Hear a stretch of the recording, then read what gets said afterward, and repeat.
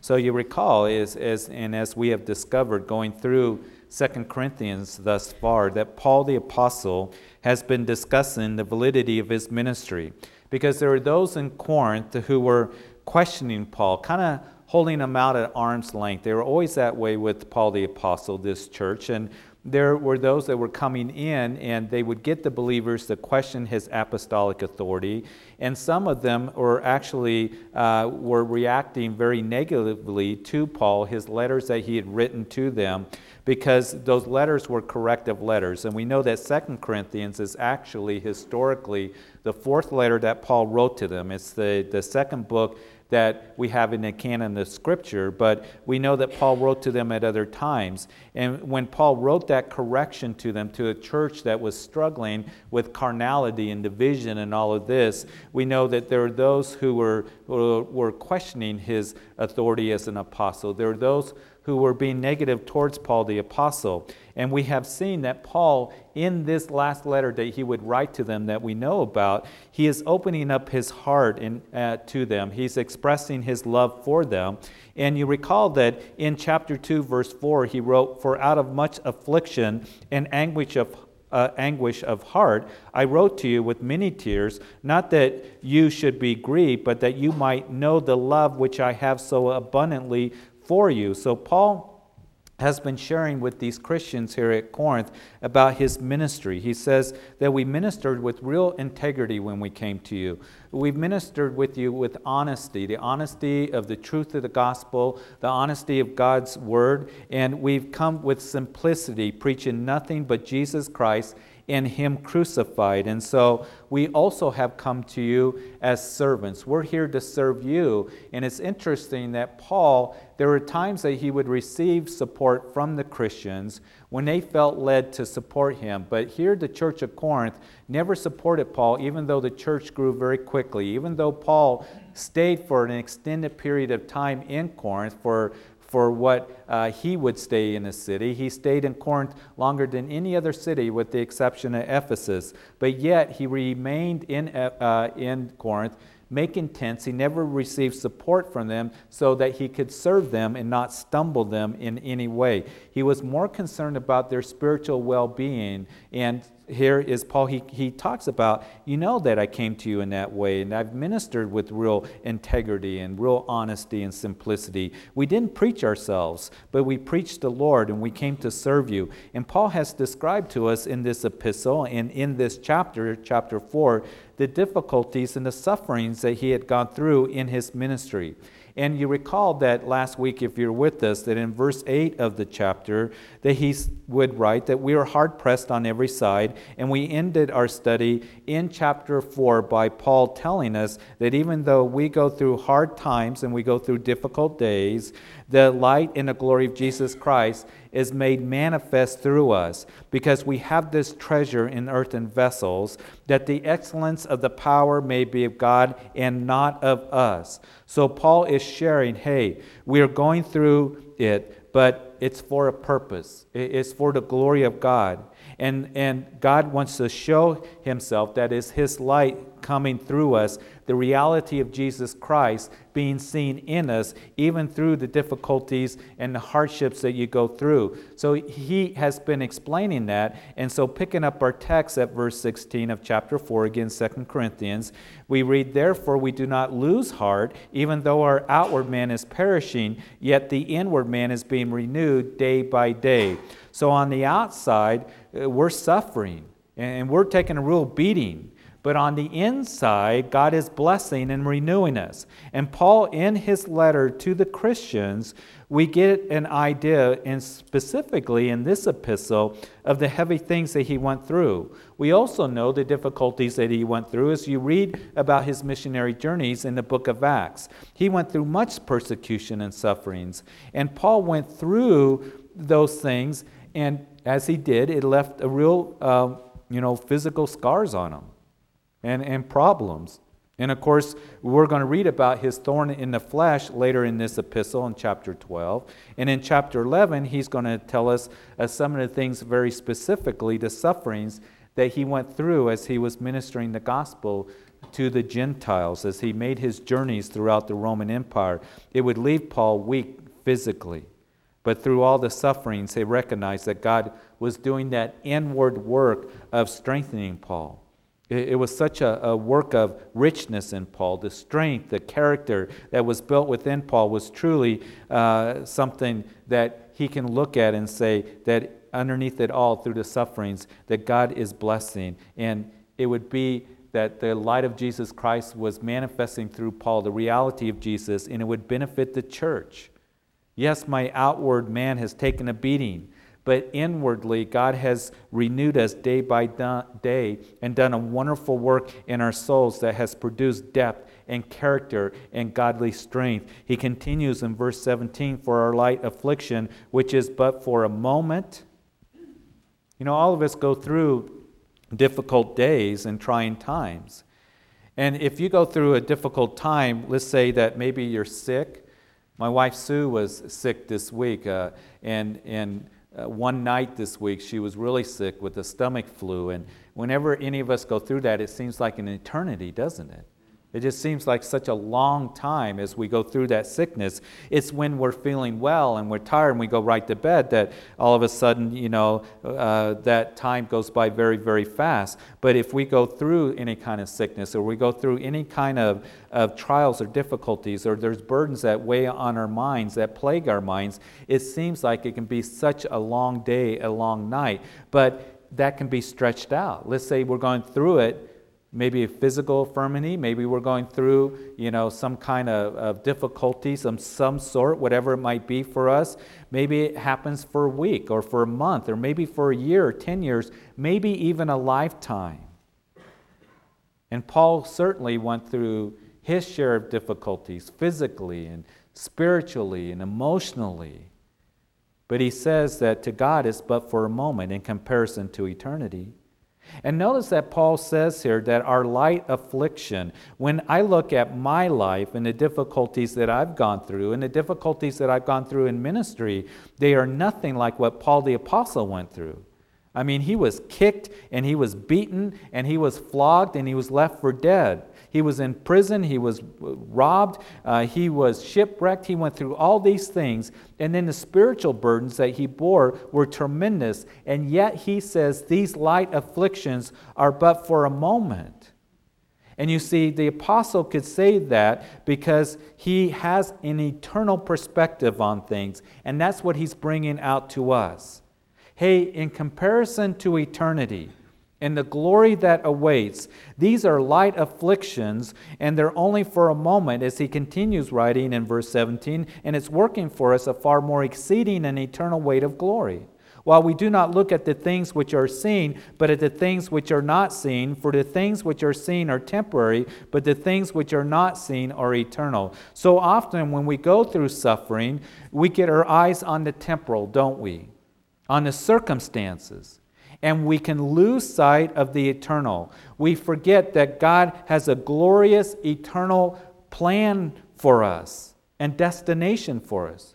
The glory that God has in store for us is greater than any affliction that we can go through. And yes, it is hard when we go through those times. It is difficult. It is pressing on us. Yet our affliction is only for a moment when we do compare it to eternity, when we compare it to heaven. It hurts in this life. But in those times, we need to remember the eternal. We need to live for eternity. We need to, in other words, prioritize the eternal.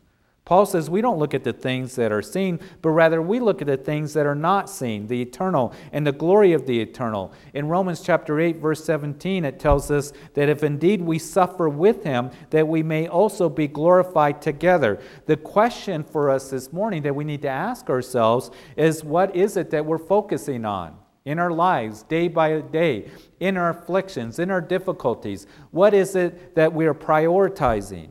So oftentimes it is just the circumstances or the temporal. And we need to ask God to help us to begin to recognize and to begin to remember and to prioritize the eternal, looking to Jesus, the author and finisher of our faith, who will bring us to that point where we know that, as he promised us, of eternal glory. And as we move into chapter 5, that's what Paul's going to continue with that theme. Contrasting between the earthly and the eternal, as chapter 5 now, we read in verse 1, "For we know that if our earthly house, this tent, is destroyed, we have a building from God, a house not made with hands, eternal in the heavens." So Paul getting us to now focus on the eternal. He says, I want to remind you of something that's very important. As he talks about, as we face, all of us will face death. And we, Paul says, face death for the cause of Jesus Christ. It didn't really bring fear to Paul because he had a correct understanding of death. And I think that it's very, very important and imperative that we have a correct understanding of what death is as a Christian, as a child of God. And it's when we don't have a correct understanding and perspective of death for the Christian, we can hear things like, oh, it's such a tragedy that they died, or what a shame that they ended up dying. And I understand that it can be perhaps concerning the circumstances, a tragedy, or, difficult, or, we look at it and we think, what a shame, or whatever it might be. But even though we grieve for those who die, certainly, for loved ones, for friends, people that we care about, we need to keep this in our hearts. For the Christian, death is not a tragedy, and death is not a shame. It's not the end. And Paul the Apostle had a proper perspective of death, and that's what he's writing about. He wants us to as well. He had an eternal perspective, and even though he knew that he faced death, he really didn't fear it, because he knew that if our earthly tent, our house, this body that is, that we have, that when it is destroyed, we have a building from God, a house not made with hands, eternal in the heavens. So Paul realizes that the real me, the real you, is spiritual. And I dwell in this body, this house, and he reduces it down to a tent. And even though this tent, this body, is going to wear out someday, it's flesh and blood, it's temporary, my spirit lives on. And Paul here is giving us very important truth that we will receive a new building from God, a new house that is a heavenly body. So Paul says we know, as Christians, that we know that we belong to the kingdom of God. When I am sharing the good news, the gospel, with unbelievers, I ask them sometimes when I talk to them, well, I don't believe in God. I don't know if there is a God. I ask them, if you were to die today, do you know where you're going? And sometimes when you ask that question at the right time to the right people, it will really shake them up. There are some people that walk around and thinking, oh, you can believe anything, and I'm going to go to heaven. We're all going to end up in eternal bliss. But for those who really question God, who really struggle with the, believing it's their God, or I'm not sure, you can ask them, if you were to die, because all of us are going to die, do you know where you would go? And that can really shake them to the core, because they cannot know for certain. Do you know where you're going? Can you say that you're going to go to heaven? There is a heaven. They don't know. And tomorrow isn't promised to any of us at all. And so we know as Christians, as we have faith, as we know from the Word of God, that we will be ushered into eternity. Actually, everyone's going to be ushered into eternity. For the unbeliever who has rejected Jesus Christ, into outer darkness. For you and I as Christians who have asked Jesus into our hearts and we've surrendered our lives to Him, that we know we will usher into the eternal kingdom of heaven. And we can know that with certainty because we know God's Word is certain. We have faith in God's Word and what He has told us and what Jesus Christ has done for us. He has conquered the grave. He has risen from the grave. We have the hope of heaven, don't we? And we know God's Word declares that. And we can know that if this earthly house that we are in, this tent, and it interests me that Paul calls our bodies a tent. And I kind of like that because we can relate to that. We can relate to our bodies being kind of like a tent. You don't think of a tent as a permanent place to live. It is something that is very temporary when you think about a tent. And many of us, perhaps you're looking forward already with this warm weather that we've been having and spring being here. Maybe you're looking forward. I know that me and my family are, that we're going to go camping up in the mountains. And many of us, when we go camping up in the mountains, I know the kids will probably do this, they put up a tent. And we know that when we put up a tent, that is temporary.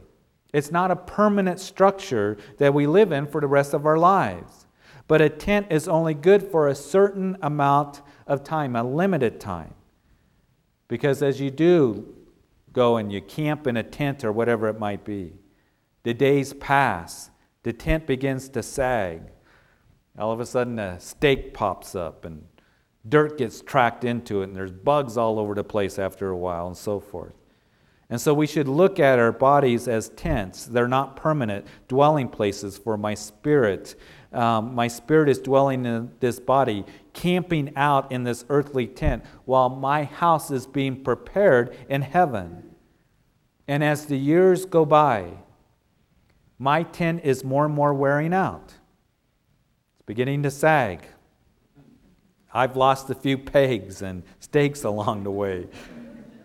And one day, this earthly tent will be destroyed. And that word destroyed in the original language means to striken down. The tent will be taken down, no more. And we will receive a permanent house with God, not made from hands, from human hands. And it will suit the environment of heaven, and it will last for all eternity. Revelation chapter 21, verse 4, telling us concerning the new heaven and the new earth, there will be no more death, nor sorrow, nor crying. There shall be no more pain, for the former things have passed away. And then he who sat on the throne said, Behold, I make all things new. That is so wonderful. That's a promise. No more pain, no more sickness, no more death when we get our new heavenly celestial bodies in heaven.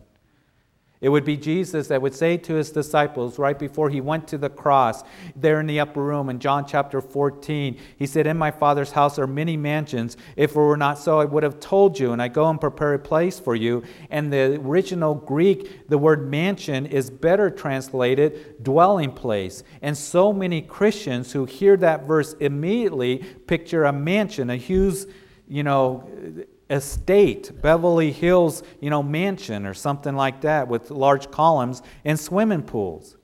And I've even heard it taught that way. And that's what's going to be, like when we get to heaven and God's going to lead me to the corner, of Glory Lane and Alleluia Boulevard. And we're going to have this beautiful mansion and house for me to live in this new mansion. I hate to kind of disappoint you, but I don't think that is what Jesus was talking about at all.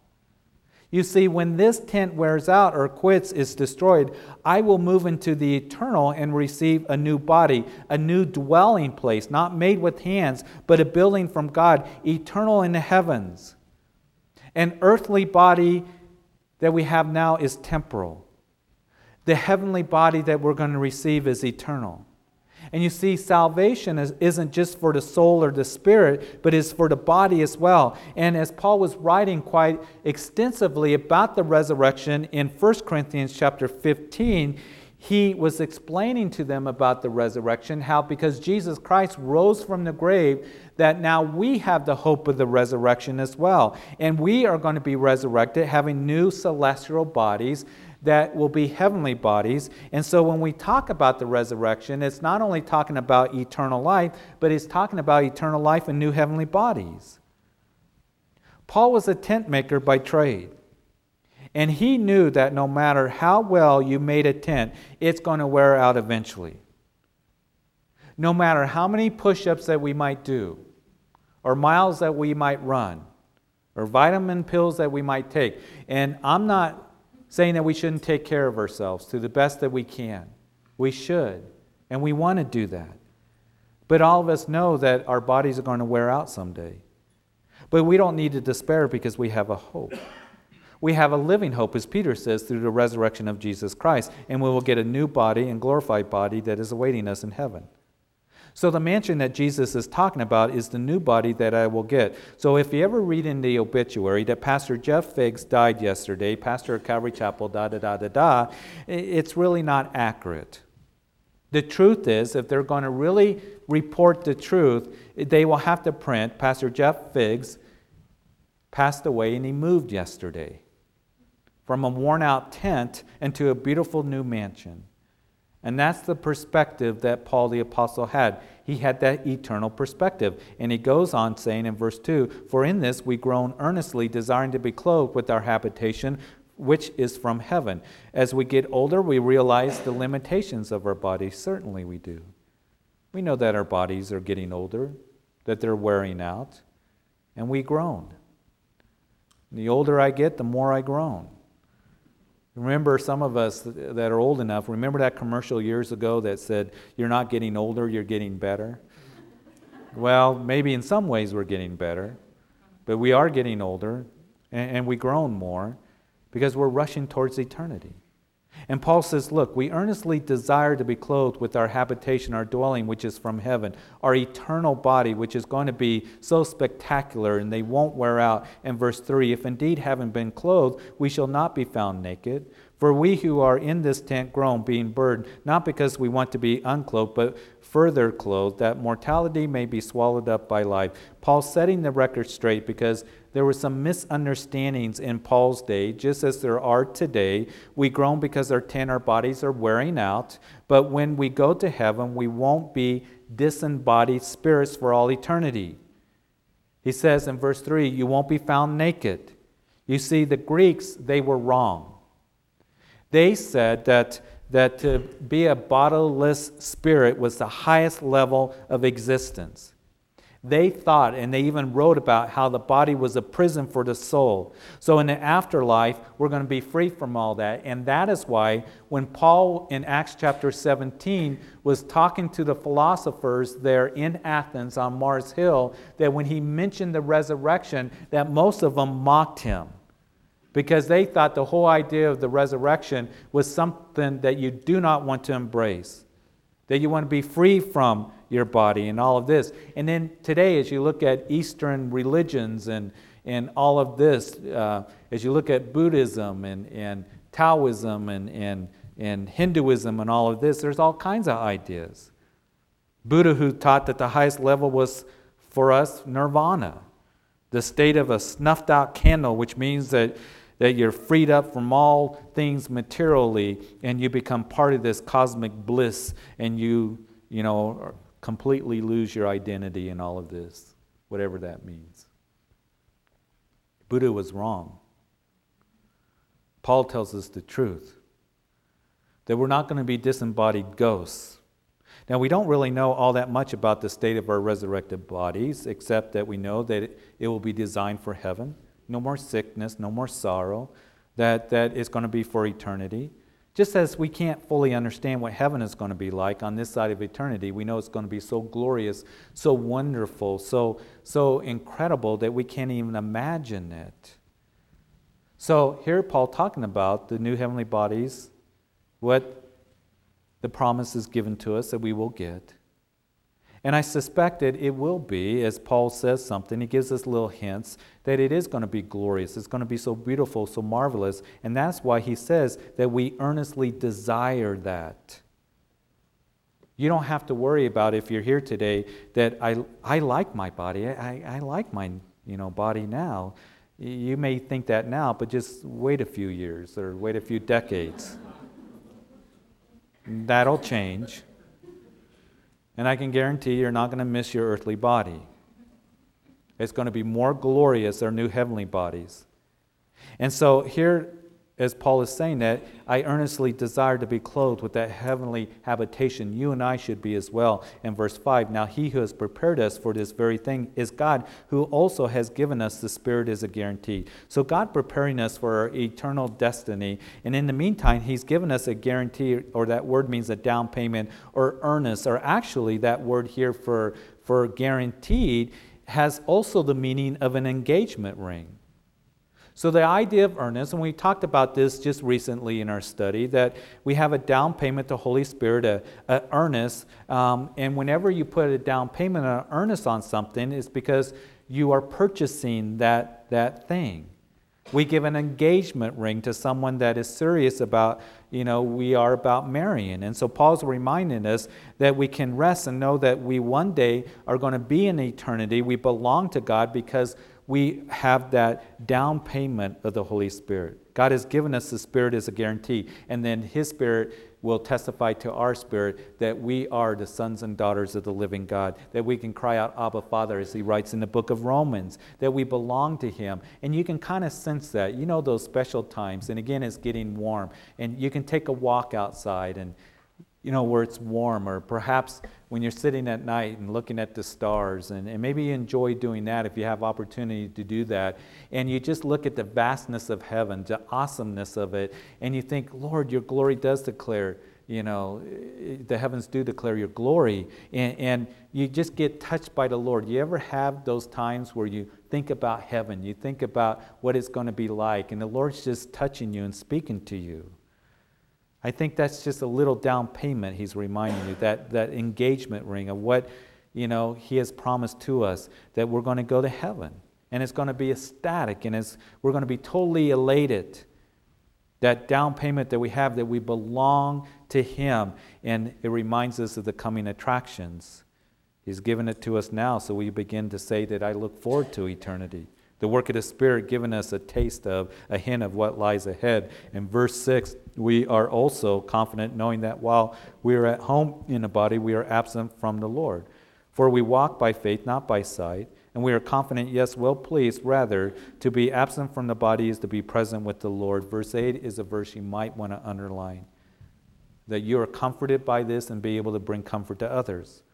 The presence of the Holy Spirit in Paul's life gave him confidence. It gave him assurance that God was working with him and would continue that work, and is going to finish that work, and it's the same with us. And now, as we are in these earthly bodies, we are absent from the Lord when these tents, are absent from the Lord. That is, we're not in heaven with Him right now. Now, we understand that He is with us, yes. And He lives in us. Christ dwells in our hearts. He promises He'll never leave us or forsake us, but we're not with Him in the way that we're going to be when we go to heaven. And when we go to heaven, we will see Him face to face. We will hear His voice audibly. Paul is telling us, as we are in these bodies, in these tents, that's not what's happening. Now we walk by faith, not by sight. The presence of God in our lives is a matter of faith. We have an awareness that God is here, yet we don't see Him. But we can be confident that when our bodies do wear out, that we will be present with the Lord. Paul is confident in part because of the guarantee of the Holy Spirit. Christians will ask, what exactly happens to the believer when they die? We know that we will leave these bodies, that the day will come when we'll have new resurrected bodies. That's what we've covered so far. But plainly speaking, we can be confident that to be absent from the body means that we are immediately with the Lord. So when I was with my dad just about 2 years ago, to the very day, when my dad passed away, I knew that when he took his last breath, when I was with him, and he closed his eyes, that immediately he went to be with the Lord because he was a believer in the Lord.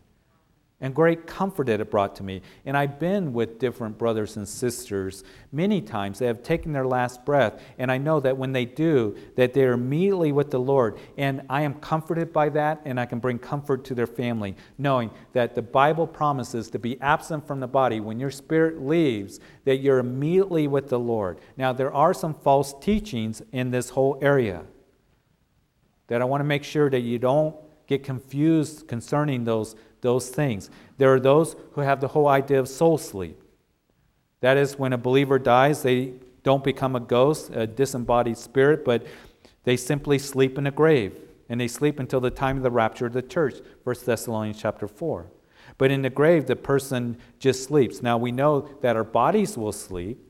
When that body is put in the grave, when we watch that loved one who is a believer, their body is put in the grave, their body sleeps until the resurrection, which is the rapture of the church, but they are with the Lord. That's a promise of the Scripture. But there are those who come along and say, no, they're soul sleeping, and they will soul sleep until the rapture of the church. Not only their body sleeping, but their souls, their spirit sleeping as well. And they will point to the book of Job in chapter 14, that Job says, if a man dies, shall he live again? All the days of my hard service, I will wait till my change comes. And they say, see, they're soul sleep. But here's the thing you need to remember about the book of Job. Job said a lot of things in his troubles and struggles and wrestling with questions that were not accurate. And then God comes along and said, Job, what do you know? What do you know? Where were you when I made the heavens? Do you know anything about how I did that? Have the gates of death been opened to you? And the answer is no. In other words, God was saying, Job, on these matters, you're mistaken. You don't understand. So to try to make doctrine out of the book of Job, where he was talking from a state of confusion and wrestling and wondering, is not wise. See, in Job, you see the reality of a godly man expressing his struggles and questions and thoughts, but to make doctrine out of what much he said is shaky at best. Because God comes on the scene at the end of the book and says, who is this who darkens counsel by words without knowledge?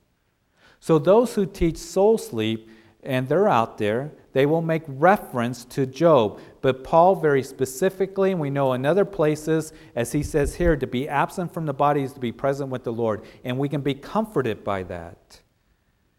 We know that Paul in another place, that he would say to the Philippian church, he didn't know whether he was going to be executed at that time in his first imprisonment in Rome. And he says, I'm trusting in the Lord. The Lord has a plan. And he says, I'm between two opinions. If I end up living and I get released, it's better for you. But if I was to die, is gain for me. In other words, I get to go be with the Lord. He didn't say for me to die is the soul sleep. You remember that, as we will see at the end of this epistle, he'll write about that person that was taken up in the third heaven. I believe he's talking about himself. We will see very specifically as we get there. He says, I know a man that was caught up in the third heaven, and I saw things that were unlawful for me to speak about. And perhaps he's referring to that time on his first missionary journey that he was stoned and left for dead, but he was taken up into heaven. We know that as Jesus, remember, he said to the thief on the cross who was crucified next to him, Jesus said as he turned to that thief who had acknowledged Jesus' kingship, remember me when you come into your kingdom. And Jesus said to him, today, before the sun has set, you'll be with me in paradise. He did not say, well, you're going to sleep for a while, and then you're going to be with me. He said, before the sun has set, today you'll be with me in paradise. So I believe that you cannot develop the doctrine of soul sleep from the Word of God. Because the Word of God tells us very plainly to be absent from the body is to be with the Lord. Also, there are those who are out there, those of the Catholic faith, that believe in purgatory. I grew up in the Catholic faith. And there are those who believe and are taught, and many of them, that we'll go to a place purgatory until we're more worthy to go to heaven to be with the Lord, or somebody will pray you out. There's still absolence in all of this that you have to spend time taking care of. And I remember talking to my grandfather that really believed that he was going to go to purgatory until he was able to go to heaven, however long that might take. It really saddens me when I talk to a loved one, when I talk to a friend that I really care about, that believes that there's a purgatory and that's where they're going to go. It saddens me. Because the whole idea of purgatory is found nowhere in the Scriptures. And the idea of it is totally against what the Word of God has to say about the good news of the gospel, that all of the punishment and all of the penalty for your sins and my sins was put upon Jesus as he hung on that cross at Calvary, and he paid the price completely. He paid the price totally. We come and we recognize that. We can't save ourselves. And the price has been paid. He cried out, it is finished. There is forgiveness now. I've done the work, as I've done it on the cross of Calvary. And the doctrine of purgatory is a complete attack on the grace of God and the Word of God. There is no purgatory, folks. We are made righteous through the blood of Jesus Christ. And so there are these false ideas about eternity or going to heaven. And we are told very clearly, so we can know and be comforted, to be absent from the body is not to be in purgatory. It is to be with the Lord, in the presence of the Lord, in heaven. There's no soul sleep. Now, there are those who say, okay, when is that going to happen? When are we going to get our new resurrected body?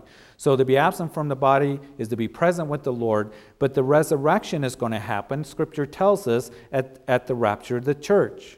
And Paul was talking to the believers at Thessalonica about that because some of the believers had died before Jesus came back. They were confused about that, and they thought that somehow that they wouldn't be a part of the kingdom of God that would be set up here on earth. And so Paul says, I don't want you, brethren, to be ignorant concerning those who have fallen asleep, lest you sorrow as others who have no hope. Yes, we do sorrow, but we don't sorrow as though we have no hope. He says, I don't want you to sorrow as though you have no hope. For if we believe that Jesus died and rose again, even so God will bring with him those who sleep in Jesus. For this we say to you and by the word of the Lord, that we who are alive and remain until the coming of the Lord will by no means precede those who are asleep. For the Lord himself will descend from heaven with a shout, with the voice of an archangel, with the trumpet of God, and the dead in Christ will rise first. And then we who are alive and remain shall be caught up together with them in the clouds to meet the Lord. And so thus we will always be with the Lord. Comfort one another with these words. Yes, your loved ones are going to be resurrected at the sound of that trumpet, the rapture of the church. And that's when we'll get our new resurrected bodies. It's clear from the text. And then those, who previously died, don't worry about them. And Paul would write in 1 Corinthians chapter 15, verse 51, Behold, I tell you a mystery, we shall not all sleep, but we shall be changed in a moment, in the twinkling of an eye. At the last trumpet, for the trumpet will sound, and the dead will be raised incorruptible, and we shall be changed. For this corruptible must put on incorruption, and this mortal must put on immortality. So how exactly it all works, I don't know. But I do know to be absent from the body is to be present with the Lord. I know that at the rapture of the church, which I believe is going to happen soon anyway, we're going to get our new resurrected body. What happens in the meantime, I'm not sure. There's all kinds of speculation that's out there. There's all kinds of theories and things like that. But the important thing for you to remember and for me is that we have the hope of heaven. We have the promise of heaven. To be absent from the body is to be present with the Lord. When you or I or we have a loved one that is in the Lord, when they take their last breath, you can be comforted that they're with the Lord and that we're going to get new resurrected bodies when we hear the sound of the trumpet. And so we can be sure that, in verse 9, therefore we make it our aim, whether present or absent, to be well-pleasing to him. So in light of eternity, Paul says we ought to please God with our lives. So you can follow the flow of the apostle. Our ministry is valid. We came preaching Jesus Christ and him crucified. We don't preach ourselves. And because of this ministry that he's called us to, we have been hard-pressed on every side. But we have this treasure in earthen vessels. And the glory that awaits us is in eternity in heaven is far more glorious and wonderful than the light affliction that we're experiencing presently. Our lives are but for a moment, but when this tent of mine is destroyed, I have a new building that waits for me in heaven, that when I die, I'm going to be present with the Lord. And because of that, knowing that life is short and that we're rushing towards eternity, then be pleasing to him in how you live. So Paul now, in the rest of the chapter, he's going to talk about this. Because of light of all of this, here is some great motivation, some motivating reasons why we want to live to please him now. It's a very wonderful study. It's a powerful study. And we're going to see why Paul was able to, what motivated him to continue to minister and to serve the Lord and to walk with the Lord, even in the difficulties, even in the sufferings and afflictions of the eternal perspective. But to understand, here's some motivation why we and I, you and I, that we should be doing the same thing. And it's going to be greatly encouraging to you. Warren Wiersbe said that heaven is not only a destination, but it's a motivation. And so he's going to remind us of that as we will continue next time in this chapter. Thank you, Lord, for these wonderful, encouraging words that are given to us here in the Scriptures, that we have a promise of eternity that's given to us to those who have come to Jesus Christ. knowing that it's not found in anything else or anyone else. That Jesus Christ alone, the Son of God, came to this world, lived a perfect life, went to the cross of Calvary, and died for every single one of us, as all of our sins were placed upon him. As he took and bore our sin upon himself, and he cried out, "It is finished. I've done the work." And we're going to be reminded, even as we continue in this epistle, that our faith, our belief, our knowing that we have the hope of heaven isn't based on what we do, it's based on what he did. And coming and recognizing that and surrendering our lives to the Son of God, Jesus Christ, giving him our hearts as we come in faith in who he is and what he did for us. And we know, just as we sang this morning, that he rose from the grave, the tomb is empty. In 2 weeks we'll be celebrating the resurrection of Jesus Christ, that he conquered sin and he conquered death. And now, as Paul wrote to the Corinthian believers, because Jesus rose from the grave, we have the hope of the resurrection. It's not just being with the Lord. Yes, we are, and that's glorious in itself, but we're going to have our tents, our bodies that are going to be resurrected into new heavenly bodies. We thank you for that, Lord. And I just want to pray for anybody that is here this morning that maybe you've never surrendered your heart to Jesus Christ. Jesus said, "I am the way, the truth, and the life, and no one comes to the Father except through me." He is our salvation. It's not found in anyone else or in anything else. It comes by you coming in faith, believing what the Scripture declares, the good news that Jesus Christ died for your sins, that he was put into a grave and he rose again after 3 days. And as you come and as you confess with your mouth the Lord Jesus and believe in your heart that God raised him from the dead, you shall be saved. That's a promise of Scripture. And today is the day of salvation. It's today, because tomorrow isn't promised to any of us. Open up your heart to Jesus if you've never done that. We want to give you opportunity. We do that at every service. Opportunity for you to know that heaven awaits, that you can become a child of God as you open up your heart. You pray right where you're sitting. Jesus, come into my heart. Be my Lord and Savior personally. I turn to you. I turn away from the world. I turn to you. I surrender my heart to you. I believe that you're the Son of God who died for me.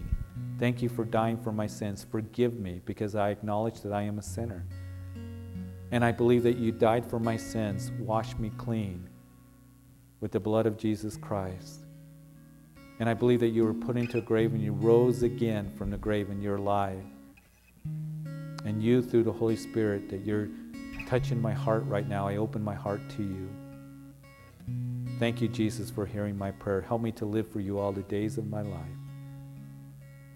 And if you are here and you prayed that prayer for the first time, I want you to raise your hand, even if you're out in a coffee shop, anybody at this service at this time today, coming to Jesus Christ, anybody at all. If you're out in a coffee shop, just raise your hand as well. Father, we thank you for this time this morning. And I pray for all of us that we would keep that eternal perspective in our hearts. That, Lord, that you would just help us to remember that eternity waits for us. And for us who are going through light afflictions or difficulties, Lord, I pray that you would be our help and our strong tower and our strength. That you would work that inner beauty and strength in them.